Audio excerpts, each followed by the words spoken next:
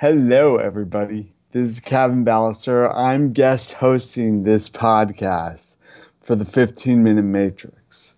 Today, we're mapping out the gut-brain connection with Andrea Nakayama.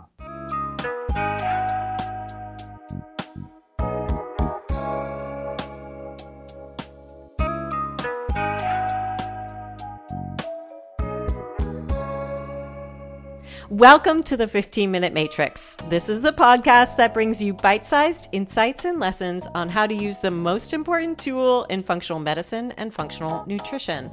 I'm Andrea Nakayama, functional medicine nutritionist, and for today's podcast, I'm sitting in the guest seat. Taking over as our host is my colleague and good friend, Kevin Ballister, traumatic brain injury survivor, podcaster, and author of How to Feed a Brain.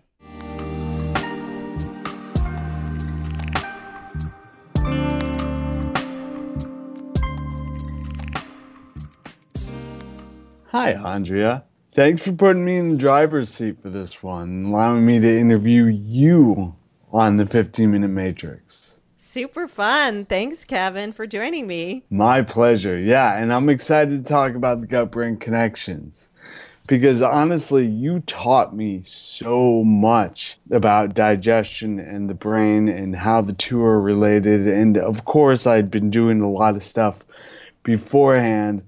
The way you teach and your lessons really launched my understanding, my ability to heal myself, and my ability to heal others. Thank you. So I'm really excited to be interviewing you about this. You have an ebook called The Roadmap to Resolution. If you walk us through the terrain of addressing digestion, as you outlined in the 3 roots, how do each of these areas impact brain health or brain function? So we know that the gut-brain connection is no joke, right? Like, I think there's a lot more information about it. And the connection can be implicated in mental health issues like anxiety, depression, brain fog, addiction, ADD, ADHD. We know it's there in Alzheimer's and Parkinson's and pretty much every other place we see mental health impaired. But, or maybe I should say, and we also are seeing that it works the other way, that stomach and acid reflux and digestive disturbances are also implicated by disturbances in the brain because the gut itself is sensitive to emotion. It's sensitive to sadness, anger, grief, excitement. We get those butterflies in our stomach for a reason. It's this connection that we're going back to. And when we think about hard to resolve gut issues or hard to resolve mental health issues, we can't think about them in isolation. We have to think about the entire connection. And that's where this 3 roots approach really helps us as clinicians. We make sure that there's no stone left unturned. So if we think about the 3 roots, they're the genetics, digestion, and inflammation. And while I want to talk about digestion most today and looking at this connection, the gut-brain connection, we can't ignore the other factors, the epigenetic factors that help to influence the expression of our genes and the entire terrain in our body, but also the inflammation and the factors that impact inflammation are where we have to clear, calm, enhance, and modulate. And as my friend Donna Jackson Nakazawa elucidates in her new book, The Angel and the Assassin, there's huge connections in the brain that are related to inflammation. So when we're thinking about any gut or any brain issues, we have to look at all 3 roots. But in looking particularly at the gut-brain connection, I want to get into that central root, which is the digestion. Yeah, and there's a lot for digestion as well, including like microbial, yes, and mechanical, yes, structural, yep, and chemical. Absolutely. You know, microbial affects all of these things. So could you talk a little bit about the microbial? Yeah, and you named the factors that I use to look at how we impact digestion. We can't actually ignore any of those factors. The mechanical, as you said, the chemical, the structural, and the microbial. So before I dive into microbial, because I think it's a really juicy one that I know we all want to talk about with gut brain, I just want to quickly mention some of the connections that we're seeing in the gut brain arena that help us understand why we have to look at all of these factors. With the mechanical, we have to remember that the enteric nervous system in the gut is a division of the autonomic nervous system. And of course, the ENS controls GI motility and secretions. It can function independently of the brain and the spinal cord, but it doesn't always do so. And there are a number of factors that we need to consider in that connection. So again, leaving no stone unturned. There is not one root and there is not one way to address one root. So we have to think about hormonal connections between the gut and the brain, both with the hypothalamus pituitary axis, with the hypothalamus pituitary thyroid axis. So we have to think about stress hormones, thyroid hormones, pathogenic connections between the two, which we'll talk about in the microbial. But these all impact the gut function and the brain function because of those connections between the ENS and the CNS. Chemically, we have to remember that the thought of food releases secretions that supports digestion. So if our thinking about food is impaired in any way, and this is where we go back to mindset, we're going to impact the digestive function, which could lead to digestive symptoms. And we don't want to leave that stone unturned.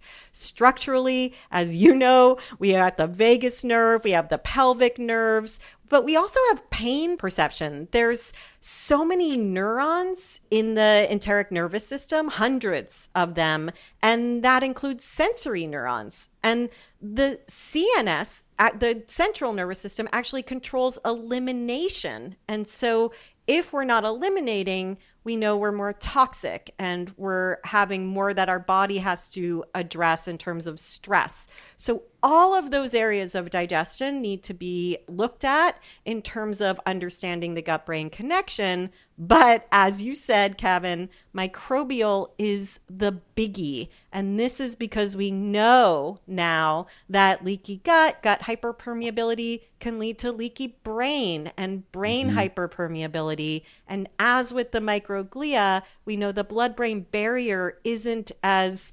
blockading as we thought it was. And so one of our first keys to looking at how we impact the brain and support the gut is honoring the microbial terrain. And in order to do that, there is a lot we can do as diet and lifestyle practitioners, as people who understand what it is we can do with food. Because one of the first things we want to do to support microbial terrain is look at how we feed the microbiome. So, a lot of practitioners kind of take microbial and are like, yeah, just throw a probiotic at it and leave it at that. And that's totally not what you do. Tell me a bit about some of the things that you can do to shift the terrain. Yeah, great question.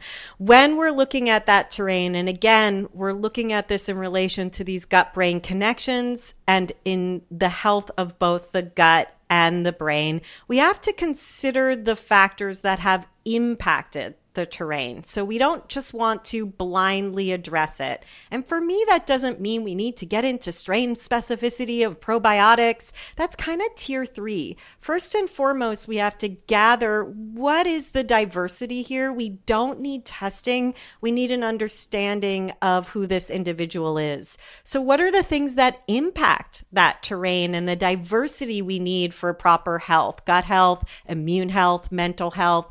We need to look at the things that disrupt that terrain. NSAIDs, so aspirin, ibuprofen, many other drugs will impact that terrain. Antibiotics, birth control, antacids, steroids impact that terrain. Chronic inflammation and stress, lack of sleep impact that terrain. I love the new studies that are coming out about sleep and microbial diversity. Eating foods you might be allergic to. So somebody eating, if you have a client or patient eating dairy, gluten, drinking alcohol, eating something that their body doesn't tolerate, that impacts the terrain. Eating processed foods, of course, impacts the terrain. And the lack of fermentable plant fibers impacts that terrain. So right in there, there's a lot we can do if we look at the clear, calm, enhance, and modulate. And of course, the microbiome is something we want to enhance. Other things that cause variations in the microbiome are where we're looking in the body. So different parts of the GI have different microbial makeups, the pH of the body, oxygenation, lifespan, where we live, and those dietary variations are key. So 3 great categories that we can use to feed the microbiome are the fibers, the fermentable fibers, our resistant starches and our short chain fatty acids, and our fermented foods, of course, and our polyphenol rich foods. So our green tea and our berries, or even cacao, these things can support the microbial terrain in addition to looking at the probiotics. And there's lots of training that I add there in the digestive intensive into how we do that kind of intervention. Perfect. I love it. I mean, food does affect so much. And I love how you started off with like things we can do dietarily to shift the terrain without getting into like different strain specificity and things of that sort. When we're talking about the 3-tiered approach, what are those 3 tiers? And what are your tactics for addressing gut-brain connection specifically? Great question. So we've talked about the 3 roots, the genes, the digestion, the inflammation. All aspects need to be thought about when we're thinking about these connections. This really tells us, the gut-brain connection tells us that everything is connected. Mindset matters, lunch matters, sleep matters.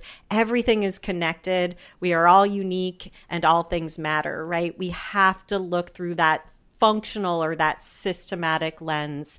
And what I'm speaking to is that we have to take this 3-tiered approach.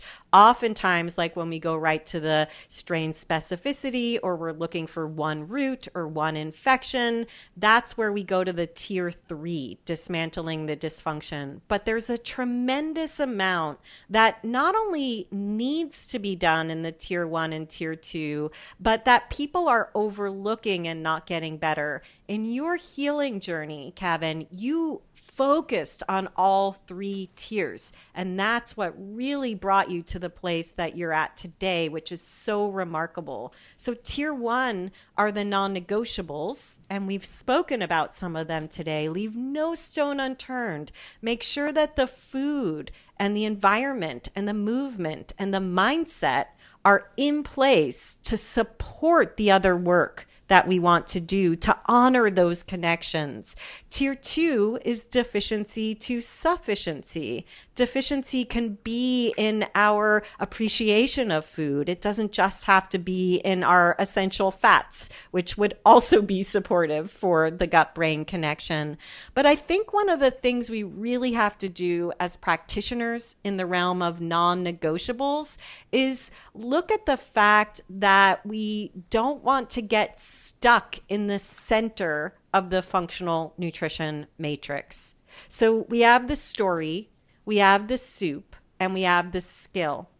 And as clinicians, we think it's really sexy to just look at the soup, to just look at the biochemical or the physiological underpinnings and try to address that as it is.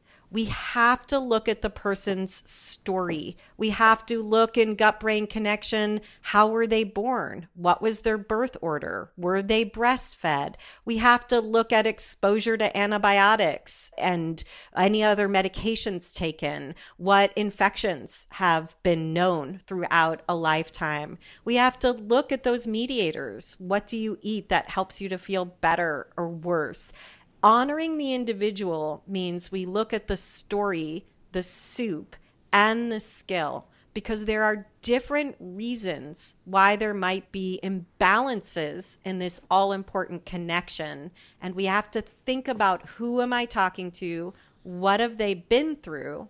And how do I help them on their healing journey, step by step, without thinking there's only one fix. So non-negotiable for clinicians is, do not ignore the tier 1 and the tier 2 issues.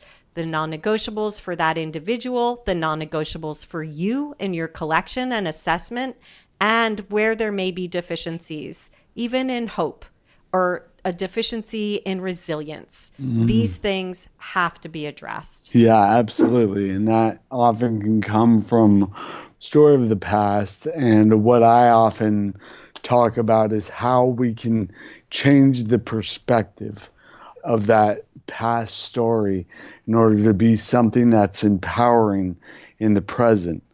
And this brings us to self-actionable things that we can do for ourselves. And of course, when we're in this place where it's hard to find hope or motivation, having a means in order to get that, which is where we're talking about mindset. Yes.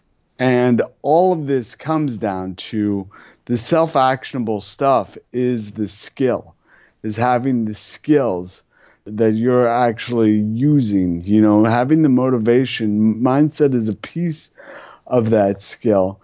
It is the catalyst to actually doing the skill. Beautifully said. Thank you.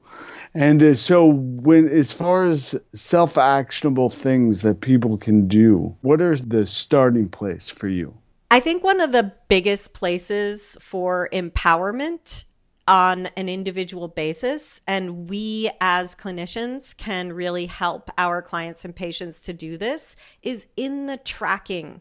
Those mediators, that part of the story of the matrix, is really deeply connected, talking about connections, to the skills. So all the areas of skill, that sleep and relaxation, exercise and movement, food and hydration, all of that is connected to the mediators. When we as patients, because we're all patients, actually know more about what makes us feel better or worse, that's when we're back in control. And sometimes this takes tracking. Sometimes it takes reflection from a guide like yourself as a coach or clinician. But those mediators, when somebody says, this makes me feel better, this makes me feel worse, you are arming that person, empowering them with the real tools that they need to advocate for themselves in every situation. So for me, the mediators are the key to self-empowerment.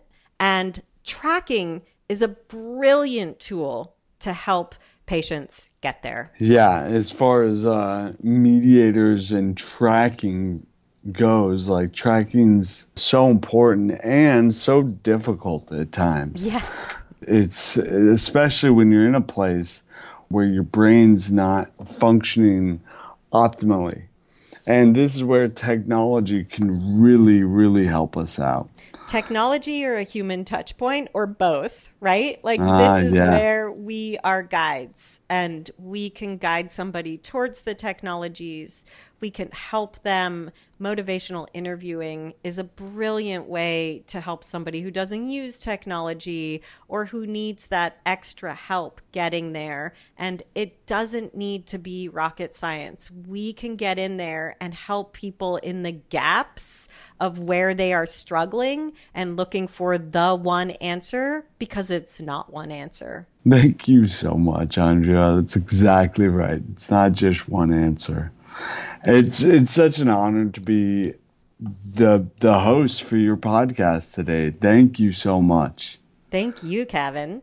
My pleasure. So to learn more about the Roadmap to Resolution, which is a good size, amazingly brilliant text, head over to fxnutrition.com/roadmap or follow the link provided in the show notes.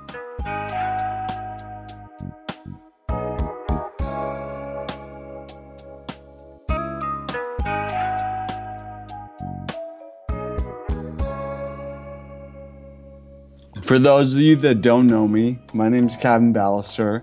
I sustained a severe traumatic brain injury and was given less than a 10% chance of recovery beyond a persistent vegetative state.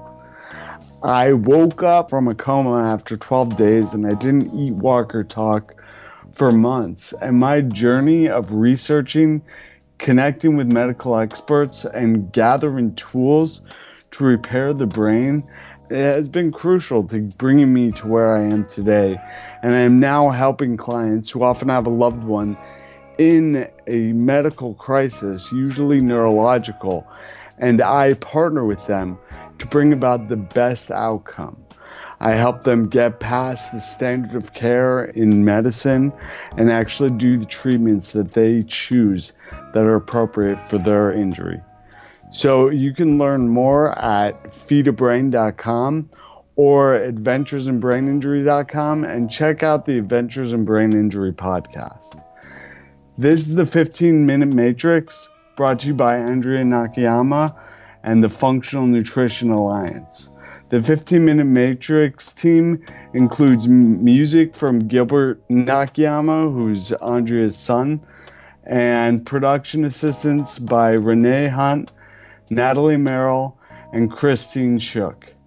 You can visit and hear more episodes at www.15minutematrix.com. And if you'd like to be emailed a short reminder of when there's a new episode, go to 15minutematrix.com/notify and subscribe. And hey, you have an open invitation to email the team about who you'd like to hear on the podcast and what you'd like to see mapped on the 15-Minute Matrix. Address your email to ask@15minutematrix.com. Kevin, I think we need to get you on the Matrix. Love it. Thank you.